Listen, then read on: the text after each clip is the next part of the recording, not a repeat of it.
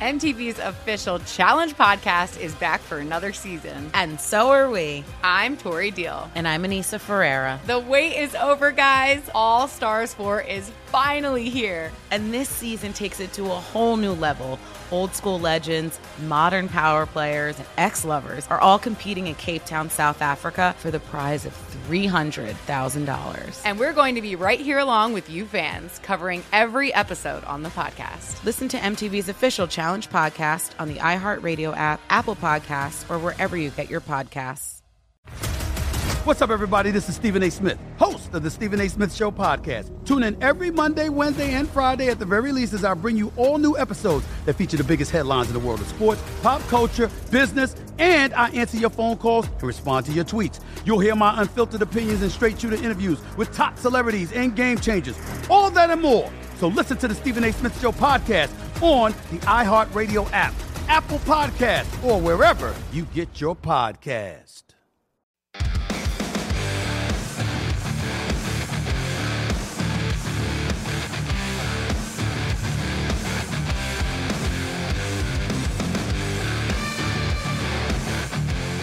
And welcome to First Strike here on VSiN. I'm your host, Dave Ross. For the next hour, we're going to break down the bantamweight battle. It's back on for the, well, I would say the queen of the bantamweights. You can also make the case queen of the featherweights. Of course, the two-time reigning defending champion here, Amanda Nunes, is going to put her strap back on the line against Irene Aldana. Right now, we're seeing the Lioness about a 320 betting favor. We're going to break that down with Nick Kalikas here in just a second. Lou Finicaro, Dan Vreeland, and Reed Kuhn for this before this day is done. I do want to look back very quickly. Kai Kara-France against Amir Albazi last week in the main event. We talk about it all the time here on the program on First Strike.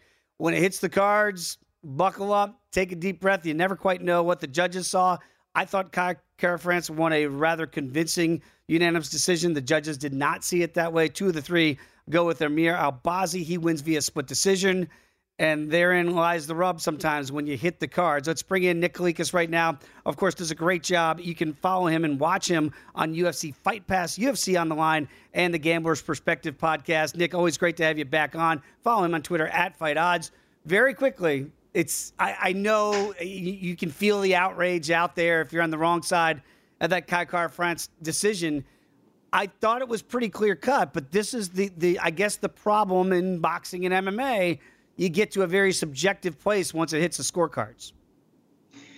Correct. And you know what? We're always having some kind of controversial decisions. This happens time and time again. I honestly didn't think this one was too bad. And I had a little bit of piece of Kara-France, meaning I gave the first three rounds. You can argue that Albazi won those first three rounds, and I think Kara-France stole the last couple. Now, again, the first couple rounds, you could have found a reason to give him Kara-France. So I think a split decision either way was actually okay. I know that's going to be an unpopular opinion because a lot of people believe Kara-France won. So you got to consider that, though, right? Meaning that more times than not, when the media and the fans are scoring a certain way, it's probably right. It's more accurate than the judging, unfortunately. Yeah, and again, and you know this better than anybody because you post those live odds a lot of times.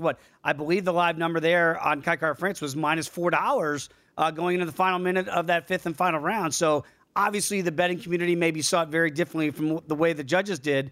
Now, when you get to the main event here, Amanda Nunes against Irene Aldana, I guess if you're going to back the Lioness, you hope it doesn't hit the cards, potentially in a 5-round bantamweight bash here. What do you make of the number right now? 320 we're seeing here for the Lioness.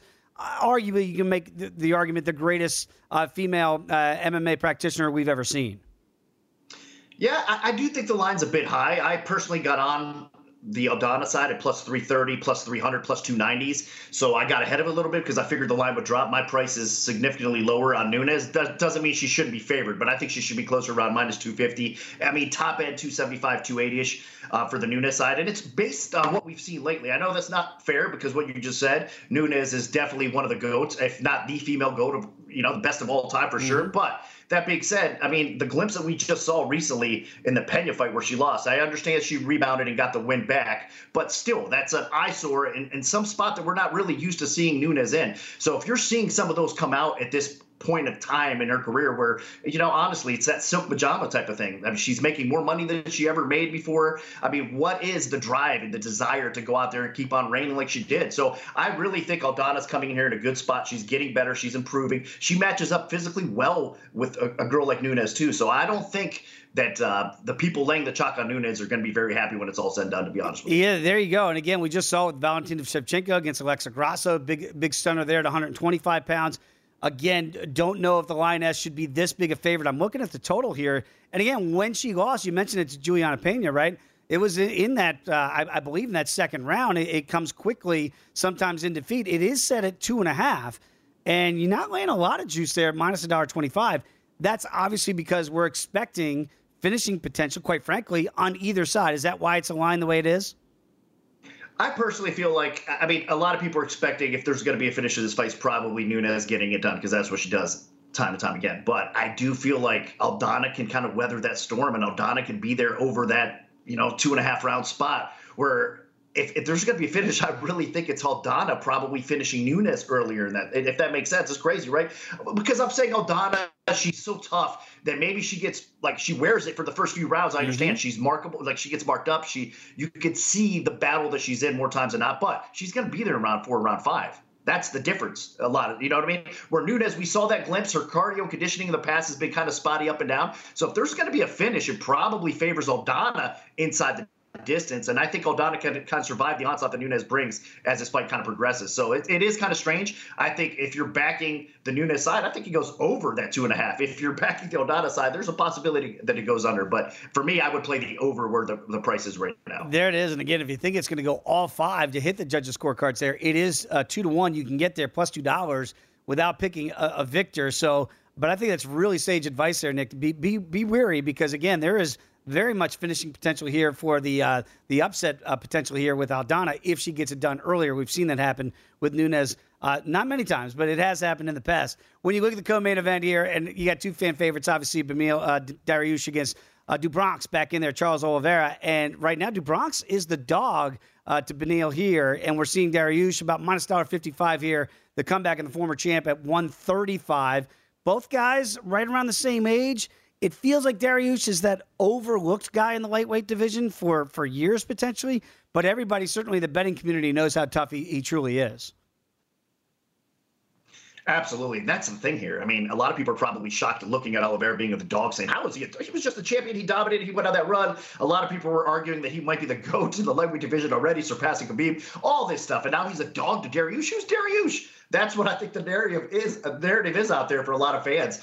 But make no mistake, the people that have been following the sport for a while, the people that are in the know realize how good Dariush is, and he should be favored in this fight. He has more ways to win this fight. I think if this fight hits the scorecards, which I don't think it will, he's going to probably win if it does hit the cards. Now, both these guys can finish, of course. Both of them have knockout power. Both of them have submission ability as well. So you're looking at 2 guys that can go out there and just do everything. So this is an awesome fight, but I do see Dariush being the rightful favorite here, and the sharp action is coming his way as well. So now that doesn't mean we're not going to see some dog buyback on Oliveira because there's going to be 2-way sharp opinion here for sure hitting the market. But right now it's on the Dariush side.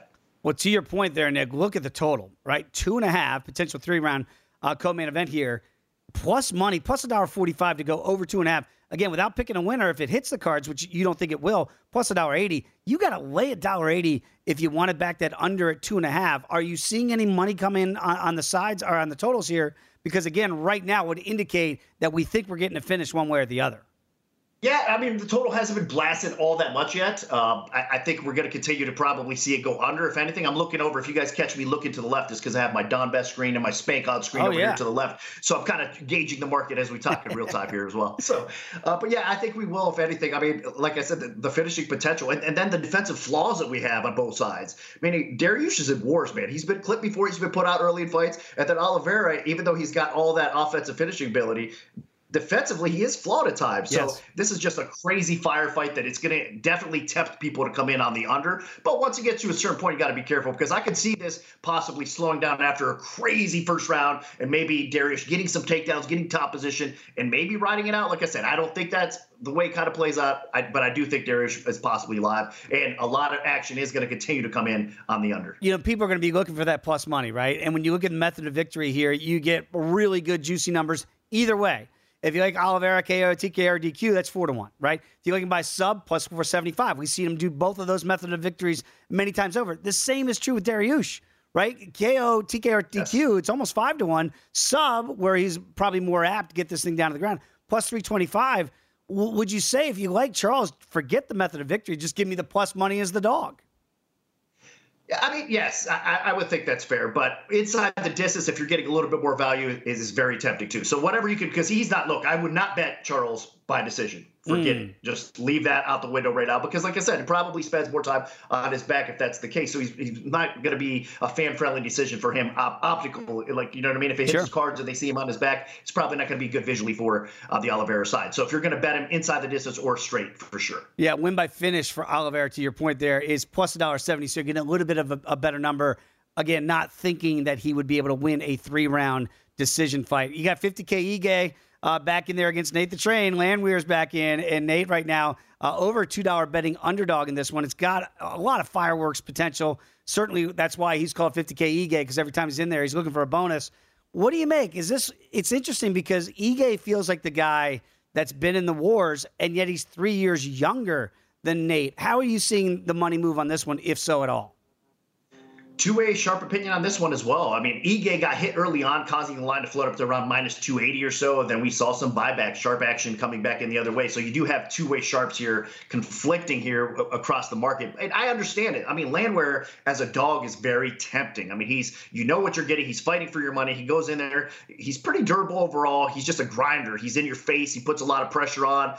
And he's got a little bit of finishing ability too, but Ige is just a sniper here in this spot. He's more technical. I think he's better across the board. His only concern should probably be the takedowns that Landwehr is going to kind of throw at him. Grind him up against the cage, maybe try to steal a takedown or two and control him a little bit. But I don't think Landwehr is going to get it done here. So I think it's going to be Ige kind of sniping him. So I do think the chalk side is probably right here. And if you're getting anything under 300, it might be worth a stab. A small stab because, again, you got to respect the Landwehr side. But I agree with the sharp opinion that hit the Ige side more so than the Landwehr. I love the way you described Landwehr there, though. He fights for your money. If you're betting on him, you know he's going to be a live dog, but maybe technically right now might be outmatched against 50K Ige. Got about 30 seconds to go. Very quickly, is there any other fight in this card here? Obviously, when you get a big pay-per-view, you got a very deep card. Any other fight that you've seen a lot of movement on or expect to see some movement on before we get to Saturday? Man, there's so many. I guess the intriguing one for me is Imavov and Curtis. Curtis kind of a quick turnaround, a little bit disappointed in the way the Gaslam fight ended for him. It was a very close fight. And Imavov, of course, fighting his training partner, Curtis's training partner, Strickland, recently too. So a lot going into that fight. It seems like the sharper side right now is Imavov. I wouldn't lay the chalk, though. I would probably stay away. Interesting one there with Action Man Curtis back in there. Again, check out UFC Fight Pass, UFC On the Line, and the gambler's perspective. Nick, always great catching up with you, my friend. Enjoy the fights. We'll catch up again next week. Thanks, Dave. When we're back, we're going to go to Lou Finicaro in Arizona next here on First Strike.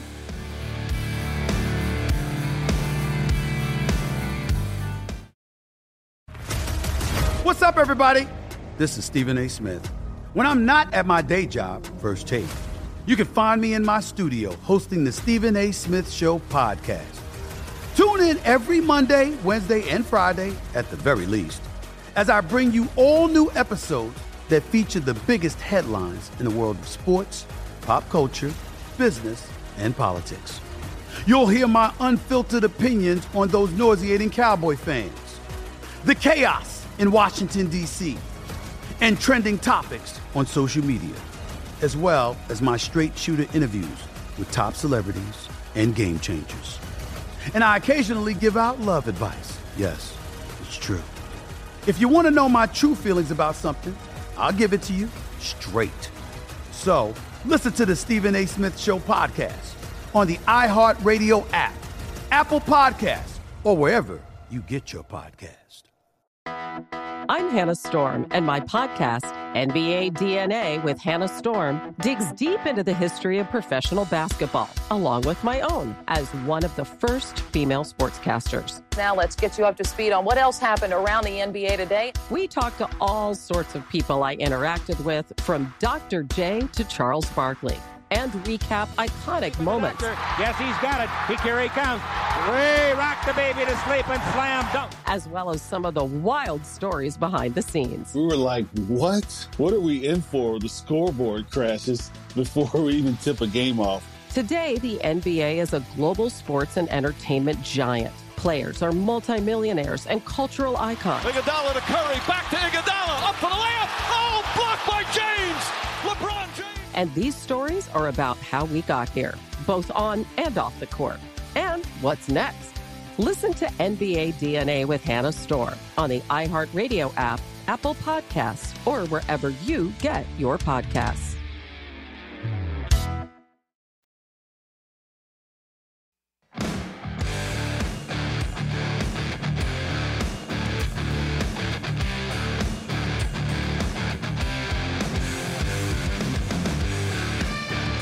Continuing this edition of First Strike, Dave Ross here at Circus Sportsbook in fabulous Las Vegas, Nevada. Let's go out to Arizona to catch up with our guy, Gamblu. But before we get to that, DraftKings Sportsbook is giving you plenty of ways to bet the UFC. Download the DraftKings Sportsbook app. You're able to bet on more than just the main event. DraftKings has great odds on fight lines, total rounds, and future events for all MMA events. Eligibility restrictions to apply. See DraftKings.com/sportsbook for all the terms and conditions. Let's get out to the aforementioned Gamblu. You can follow him on Twitter there. He's the host of the About Business podcast. Does a great job with a weekly article right here on VSiN.com. Lou, great to have you back for a big pay-per-view like we have. You look great. Look like you got some sun out there in Arizona. Looks lovely this time of year. I do want to get to a couple fights I know you have circled already on the card. When you got a guy like Eric Anders, of course, the pride of Alabama, playing linebacker back in the day there against Marc-Andre Barrios. And right now you look at Marc-Andre, and he is a small favorite, about minus $1.35, with Eric Anders roll tide at plus $1.15. What do you make of this matchup here? Well, first of all, Dave, thanks for having me on. I always get a little nervous when you compliment me so much up front. I wonder what. It's a good glow you got. Okay, all right. Well, thank you so much. You know, it's sunny here.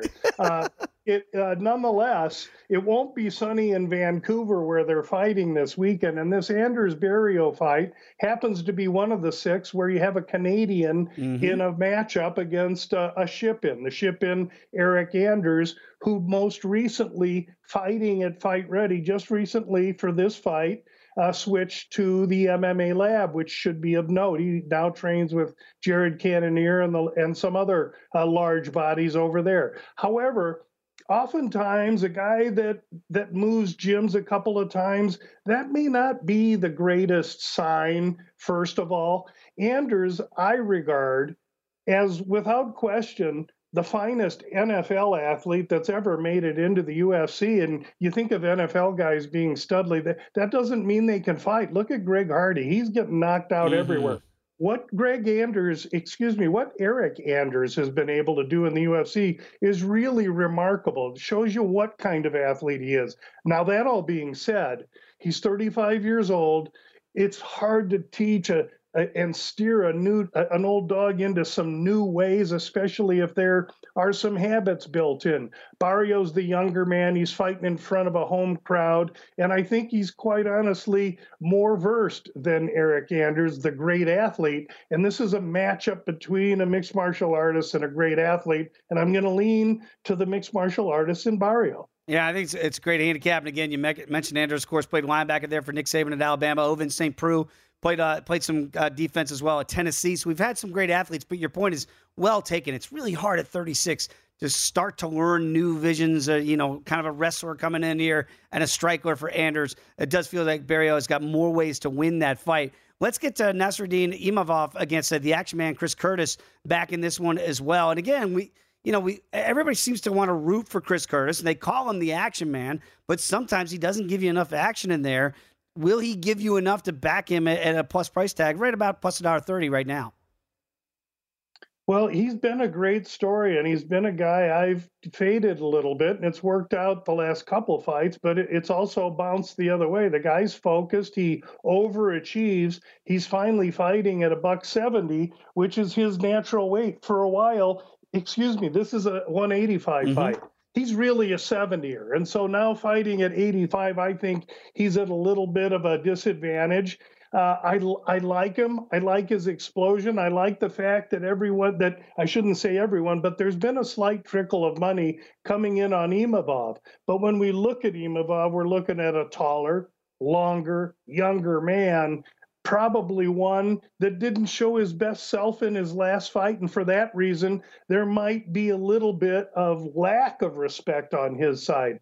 In a fight that I think is going to be really good, I also think in a fight that's only 3 rounds, I think this is going to be very close. I think it's going to be a decision. And rather than take Imavov as a favorite, I might be looking Imavov via decision where I could squeeze a negative number into a plus number. Yeah, plus $1.40 if like Imavov via decision here. For the fight just to go the distance here, we know Action Man obviously gets the hands going. You can see why a sub at 25-1 is not a likely pathway to victory for Chris Curtis. KO, TKO, or DQ at plus 450 could. But would you look at that laying that $1.50 if you liked Imavov and say, all right, I don't have to pick a winner. I just got to make sure it goes all three?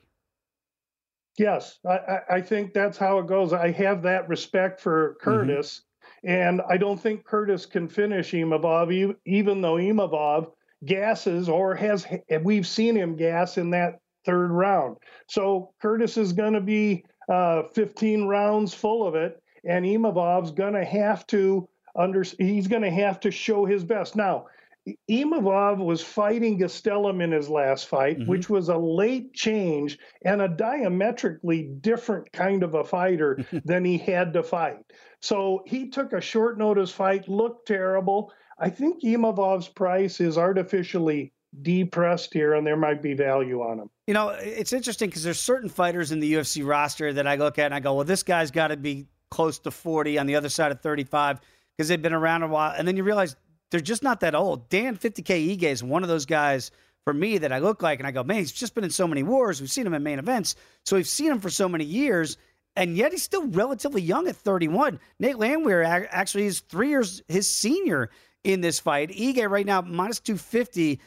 Landwehr is one of those guys that I know you and I have talked about before, right? He's kind of a fun guy to root for, great mouthpiece when he gets on the mic here, and it does feel like the Nate train's in effect. Is he live for you at plus 210? I'm not sure, but I can sure talk about what a great clash of styles this will be, with Ige having deft footwork, precision striking, and he uses volume. I don't believe Ige's ever been put out of there. Meanwhile, on the other side, the train, Nate Landwehr, is exactly what he broadcasts himself to be. Yes, that's one.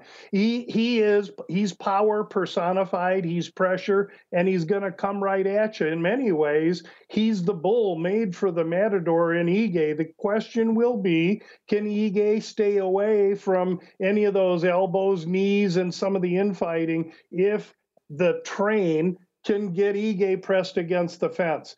I think this is a good stylistic fight for Ige. That said, I hate the price, and I'd have to look elsewhere. Maybe Landwehr does the unthinkable, or rather than just Landwehr does the unthinkable and stop Ige, which I honestly think is improbable. Maybe the fight doesn't go the distance where you can squeeze out some kind of plus prize. I'm right there with you, though. We understand the technical skill that Ige has in this fight, but I just not in that business of laying 250. If it did hit the cards, we just saw what happened last week, Kai Car France. Amir Albazi, buckle up. You can see win by decision would be plus 250 for 50K Ige, and then 5-1 if you like Nate. So it is telling us that maybe a stoppage is in play, to your point there. I do want to get to the co-main event here in the time that we have before we get to the main event. And whenever you have Du Bronx back in there, Charles Oliveira, we know what a popular champion he was. Beneil Dariush is one of those quizzical fighters. Like, we know how good he is and how technically sound he is, but it almost seems like he gets forgotten in the lightweight conversation. But he is a favorite now at $1.55 and growing. What do you make of this matchup, which could be maybe the most anticipated fight on the card? On the card and in the last 6 months. I mean, when you look at the first half of this fight year, there's been some doozies. This belongs right there with, if we're really handicapping the pedigree of each fighter. And Du Bronx, is enough said. If you take away the Makhachev fight, the guy sawed through Gaethje, Poirier, Chandler. I mean, come on, and he sawed through them. Meanwhile, on the other side, you have Dariush. Yeah, you have Dariush, who's, look at me, I can't even remember the guy's name. He's Mr. Understated. He pumps the Bible a little bit, but his skills are exactly the same as Oliveira's. In fact, I think Dariush has made it clear he would roll with Oliveira, and I think Oliveira would be willing to do it, except I think there's more advantage for Charles on the feet here. Dariush has found himself in some firefights and found his way out. But in that Drakkar Klose fight, he was stung, and it was Klose getting impatient that ran into one that lost it for him. So I think here I lean to the dog Oliveira. I lean to him because I think this is going to be a stand-up fight, and I think Oliveira has a little bit more of a polished stand-up game. Only have about 40 seconds to go, so I don't want to shortchange you all the way on the main event here, but I know you're going to give it out on the Bout Business podcast, and I'm sure you're right about it at VSiN.com. The main event with the Lioness Amanda Nunes here, is the dog in play with Irene Aldana? No. No, I don't know how. If we get a motivated Nunes, I don't know how Aldana can really compete with her. When we look at the total in this fight, I think we're seeing a 2.5. That says it all. Usually it's an over 330 in a women's fight, 2.5 when they're fighting 3 rounds. This is a 5-round fight.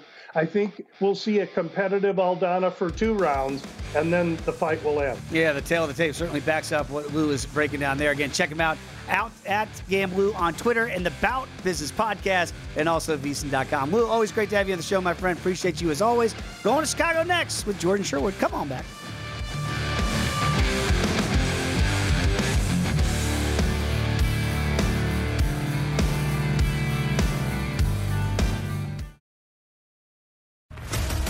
What's up, everybody? This is Stephen A. Smith. When I'm not at my day job, First Take, you can find me in my studio hosting the Stephen A. Smith Show podcast. Tune in every Monday, Wednesday, and Friday, at the very least, as I bring you all new episodes that feature the biggest headlines in the world of sports, pop culture, business, and politics. You'll hear my unfiltered opinions on those nauseating Cowboy fans, the chaos in Washington, D.C., and trending topics on social media, as well as my straight shooter interviews with top celebrities and game changers. And I occasionally give out love advice. Yes, it's true. If you want to know my true feelings about something, I'll give it to you straight. So listen to the Stephen A. Smith Show podcast on the iHeartRadio app, Apple Podcasts, or wherever you get your podcast. I'm Hannah Storm, and my podcast, NBA DNA with Hannah Storm, digs deep into the history of professional basketball, along with my own, as one of the first female sportscasters. Now let's get you up to speed on what else happened around the NBA today. We talk to all sorts of people I interacted with, from Dr. J to Charles Barkley, and recap iconic moments. Yes, he's got it. Here he comes. Way rock the baby to sleep and slam dunk. As well as some of the wild stories behind the scenes. We were like, what? What are we in for? The scoreboard crashes before we even tip a game off. Today, the NBA is a global sports and entertainment giant. Players are multimillionaires and cultural icons. Iguodala to Curry, back to Iguodala, up for the layup. Oh, blocked by James. LeBron James. And these stories are about how we got here, both on and off the court. And what's next? Listen to NBA DNA with Hannah Storm on the iHeartRadio app, Apple Podcasts, or wherever you get your podcasts.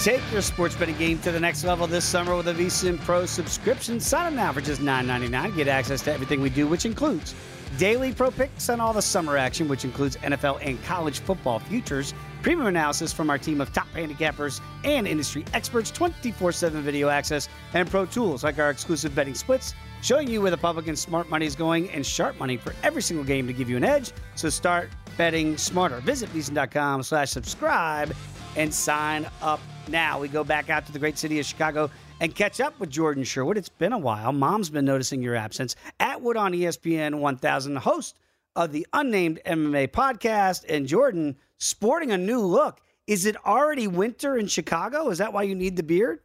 That's the reverse summer beard. And hopefully Mama Ross likes it. I know it's been a couple weeks since I've been on. Hopefully she thinks yours is good. Mine's maybe living up to those standards.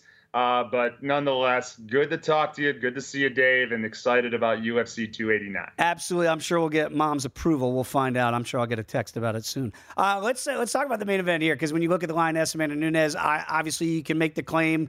I'm right there with you. This is the GOAT of women's MMA, right? Bantamweight division, she's still the champ at featherweight, even though that division really isn't active anymore. Juliana Pena looks like that's been put to bed. The rematch, she was dominant in it to get the belt back. Are we still looking at the greatest version of Amanda Nunes? You look at Irene Aldana, the opponent here, everything very similar, height, weight, obviously, and even reach. But we have a big discrepancy when it comes to the number here, laying 320 with the lioness. Is that properly lined, Jordan Sherwood? Yeah, I think so. I mean, that's what we've come to expect with Amanda Nunes title fights. I mean, she's the greatest of all time. I consider her pound for pound amongst all MMA fighters, not just on the women's side of things. And I think this is a matchup that she can certainly take advantage of. But I will say this. You always have to question about motivation for Amanda Nunes. It's amazing she's still competing at this level at 35, about to become a mom for a second time, but she still wants to take on all comers and defend her status as the greatest. Irene Aldana is no joke. She has the rightful place to be in this title contention, even though she's taking this fight on short notice. You mentioned the skill set. She's also a fighter that's very rarely stopped. Obviously, we've seen Amanda Nunes, showcase her power, utilize that to get fighters out of there. But Aldana's a very good boxer. She's no slouch on the ground, so she's not going to be intimidated if the fight does go to the ground against Amanda Nunes. So I think certainly if you want to play Amanda Nunes, you have to be smart, Dave, and you have to put her into your parlay with a couple other fighters. But my play is actually on the total. I love seeing plus money at 3.5, and I love seeing even more at plus 4.5. I think Irene Aldana is a tough out. And I think the way to win this fight, Amanda Nunes is going to have to dirty it up. She's going to have to push Aldana against the cage, utilize some dirty boxing, maybe even replicate what Holly Holm did 3 fights ago against Irene Aldana in a win that Holly Holm had over in Abu Dhabi, a 5-round fight. And I think that's where we have. And look, we're not questioning Amanda Nunes' cardio anymore. Like, that was a suspect years ago. Right. It's not anymore. So, look, I think I'm not confident that Amanda's going to go out there and finish and smoke, Irene Aldana. So I like the decision here. So I like the over at 3.5 and 4.5 as a play. You know, you've got one interesting prop there for the fight just to hit the cards. And when it hits the cards, we just saw it last week with Albazi and Kaikar France. Hold your breath, depending on no matter which side you have, right? Just for the fight to go the distance, you get 2-1 plus $2, and you don't have to pick a winner. Is that something that might entice you? It could, but I really don't think I'm going to see a fight that Amanda Nunes loses to a striker. If you were talking about Juliana Pena because of the wrestling standpoint and controlling her, and we've seen Amanda Nunes get taken down before, going back to some of her earlier fights, then I believe it. But I think if we're getting a finish, we're going to get Amanda Nunes just gassing out. I guess like she did against Juliana Pena and Aldana, getting her out of there. Or we're going to see Amanda Nunes go to the judges' scorecards. That's my point. Yeah, I'm totally. I understand that logic there because, again, it would seem like it would be difficult for Irene to get her out of there early. That's where the under would come in play if you like the dog here to get it done early. But again, 2.5 is where it's set, so it's showing you that they do believe, at least out here in Las Vegas, there is some finishing potential. But I think you're right. You're going to get some plus money there if you think the fight might go longer into the night north of the border in Canada. Let's get to the co-main because Beneil Dariush is such an intriguing guy to me because he feels like he's still an enigma, right? He's 34. He's actually older than Dubronx in this fight, Charles Oliveira. It's like you forget about Dariush and how good he is, but has not been forgotten by the odds makers because we're talking about, you can make the argument for Charles Oliveira's lightweight reign. It was dynamic and it was a who's who. And now he's plus money against Beneil. What do you make of the co-main? Well, first off, do the MMA gods listen to me? Can we see these two guys go to the ground? Can we please see these guys compete against each other on the ground? Charles said he said he doesn't mind going to the ground with Beneil. That would be amazing. I mean, just to see that, if it's just for a minute in the first round, I would love to see it. Yeah, look, Beneil Dariush is the unsung hero of the lightweight division. He's taken on all comers. He's dominated guys. He's finished guys. And quite frankly, he would be on even a further run Alexander Hernandez didn't surprise him back in 2018. I understand why Beneil Dariush is the slight favorite. He carries power. That has caused some issues for Charles Oliveira before. He's obviously well-versed on the ground, and that, obviously is something that maybe they cancel each other out with Charles Oliveira. And look, how's Charles Oliveira going to respond after, his most recent loss, losing the title in the way that he did? I think absolutely, and it's kind of a no-brainer. You look for a finish for sure. Both these guys have a finishing mentality. Oliveira rarely is ever in a fight that goes to the judges' scorecards. But just as I talked about with you in the last fight that Oliveira lost, and then prior to that in the wins over Chandler and Gagey and Tony Ferguson, you got to play Charles Oliveira at plus money. You just do. The guy is he finds ways to win when you don't think he can. I'm not as confident as I was when he was on that run a couple fights ago, but I still think at plus money there's value in the Bronx for sure. The problem here, if you get too cute with backing the dog and the former champ and do Bronx Oliveira, KO, TKO, DQ 4-1. Sub, they'll give you a plus 475. But because he does both, right? He takes shots and somehow recovers. If a fight goes to the ground with Dariush, which is a very good possibility, if he hurts Dariush, he could look for a finish that way for a sub, or he could go ground and pound. Would you just take the plus money with Charles instead of going method of victory? Yeah, I would. I mean, look, I would be surprised if Oliveira snatches something because he's so talented. But Beneil Dariush is just so good. What I've seen is that he's been finished before via strikes, via TKO. So if you need to play something, you're itchy. You'll lend credit towards the TKO. But again, how trustworthy is Oliveira? Has he fully recovered? From the finish that he suffered. So I think just inside the distance, the under for both those guys is the play. On the Uber tail of the tape, DuBronx does have 4 of the check marks on his side, Dariush 3 on his. Should be a really competitive, intriguing co-main. In the time we have allotted, let's talk about 50K Ige against Nate Landwehr here. We know Nate the Train. He's get on the Nate train, baby, and all this. You can get over $2 right now against 50K. What do you make of Ige? He's 3 years the junior here, but he feels like the old vet who we've seen in so many firefights and main events. Yeah, and look, he's coming off one of his best performances. The knockout of Damian Jackson the last time out. I think that's going to cause issues for Nate Landwehr. I think they match up evenly from like a pressure cardio standpoint. But what's caused issues for Nate Landwehr before is guys with power and guys with either power that can get him early, like Uriah Faber did a couple years ago, or just guys that get over time, utilize boxing, utilize striking, and just, get that scar tissue going on Nate Landwehr or get him out of there. So I don't think that the wrestling and the pressure fighting and Nate Landwehr is going to cause any issues for Dan Ige. I think Dan Ige is going to have to go into your parlay for sure. I don't have a lend or a lean towards a method of victory.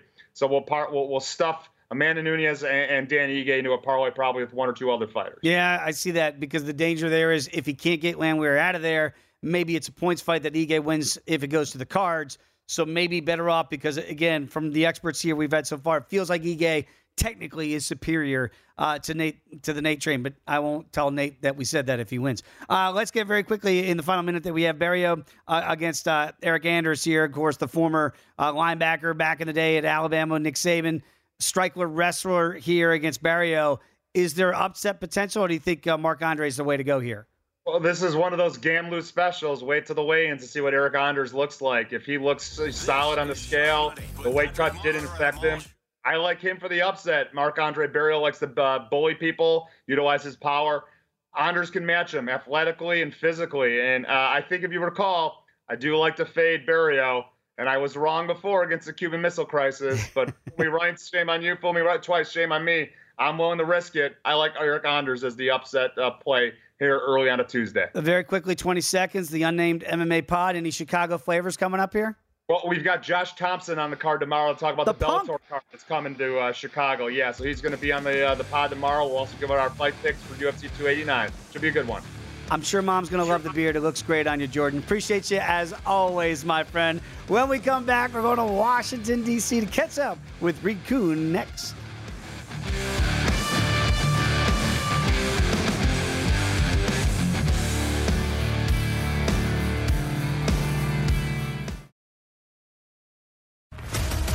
What's up, everybody? This is Stephen A. Smith. When I'm not at my day job, First Take, you can find me in my studio hosting the Stephen A. Smith Show podcast. Tune in every Monday, Wednesday, and Friday, at the very least, as I bring you all new episodes that feature the biggest headlines in the world of sports, pop culture, business, and politics. You'll hear my unfiltered opinions on those nauseating Cowboy fans, the chaos in Washington, D.C., and trending topics on social media, as well as my straight shooter interviews with top celebrities and game changers. And I occasionally give out love advice. Yes, it's true. If you want to know my true feelings about something, I'll give it to you straight. So listen to the Stephen A. Smith Show podcast on the iHeartRadio app, Apple Podcasts, or wherever you get your podcast. I'm Hannah Storm, and my podcast, NBA DNA with Hannah Storm, digs deep into the history of professional basketball, along with my own, as one of the first female sportscasters. Now let's get you up to speed on what else happened around the NBA today. We talk to all sorts of people I interacted with, from Dr. J to Charles Barkley, and recap iconic moments. Yes, he's got it. Here he comes. Way rock the baby to sleep and slam dunk. As well as some of the wild stories behind the scenes. We were like, what? What are we in for? The scoreboard crashes before we even tip a game off. Today, the NBA is a global sports and entertainment giant. Players are multimillionaires and cultural icons. Iguodala to Curry, back to Iguodala, up for the layup. Oh, blocked by James. LeBron James. And these stories are about how we got here, both on and off the court. And what's next? Listen to NBA DNA with Hannah Storm on the iHeartRadio app, Apple Podcasts, or wherever you get your podcasts.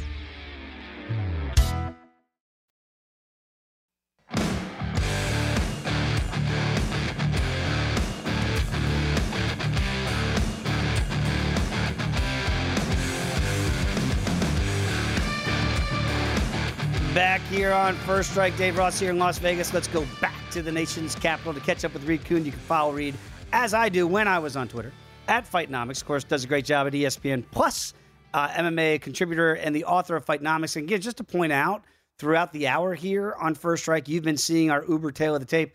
That's Reed Kuhn. That's what he does. So when you see those fine numbers, they come to us courteous of the man that we're speaking to now. Reed, always great to catch up with you, my friend. I want to talk about the main event here. I know you've got tons of data on the GOAT when you're looking at Amanda Nunes here. Certainly 135 pounds. Is this when you look at the numbers, Amanda, we know how great she is at either weight, 45 or 35, but do you see, is it better for her at 35 than it is at 45? That's an interesting question. I think in the past, I've sometimes taken a fighter and split them out by performance in terms of weight class. I don't normally do that. These are career cumulative stats. Regardless, Nunes has been facing elite competition for a very long time now. Doesn't matter which weight class she's in, she's facing the best. And so when you see her line up and she looks so awesome on paper, and then you pair that with the fact that she's been facing elite competition, it makes it even more impressive. So, people talk about the GOAT. Rarely do I see statistics this good, and rarely do I see them earned against top competition like this. So, yeah, she's off the charts, and there's probably very little scenario I can see where I would be betting against her. Again, she is the over $3 betting favorite here to retain her title here in the bantamweight division. When you look, and maybe for the novice, they're going to say, Irene Aldana, how did she get to this title shot? We kind of alluded to it there at 45. There's really no competition for Nunes. Is this just the case of Amanda, again, after beating Juliana Pena in the rematch, of trying to find new blood for the Lioness? And what have you seen from Aldana? I know the tail of the tape here certainly favors Nunes. Can she at least push her to maybe make an overplayable of 2.5 rounds? I don't know about the total. I mean, I do think there's value on a finish for Nunes inside the distance play, but I don't like to get too cute with the over-under on the round totals. But the question about Aldana, I mean, she is a willing and competent striker, and maybe that's what their rationale was. They want someone who's willing to go toe-to-toe with her, who's pretty good with her hands. But that's also part of the problem here, because Nunes is so good with her hands, but she also has the ground game. And stylistically, once it gets to the floor, it's going to be a mismatch.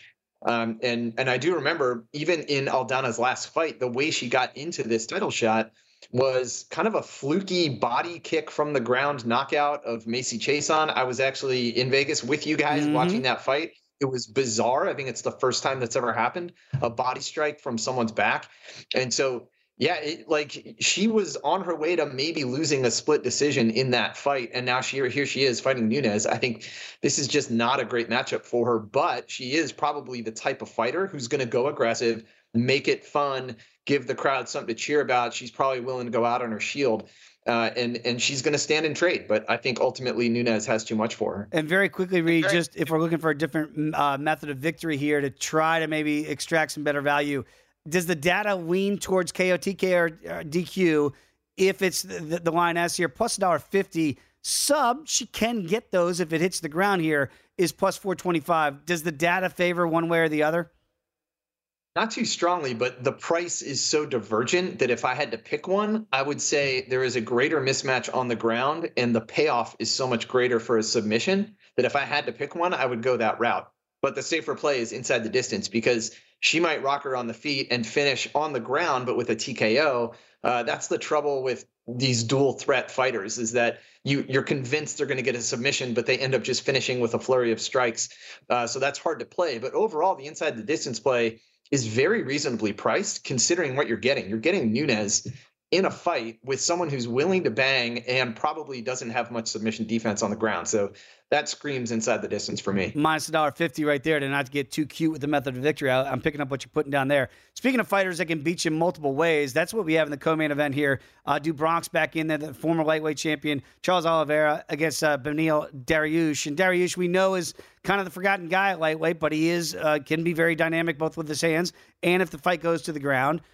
You don't see plus money very often on Oliveira. What's the data showing you? Is Do Bronx, as he normally seems to be, a live dog? Yeah, he's always a live dog just because he has the nasty submission game.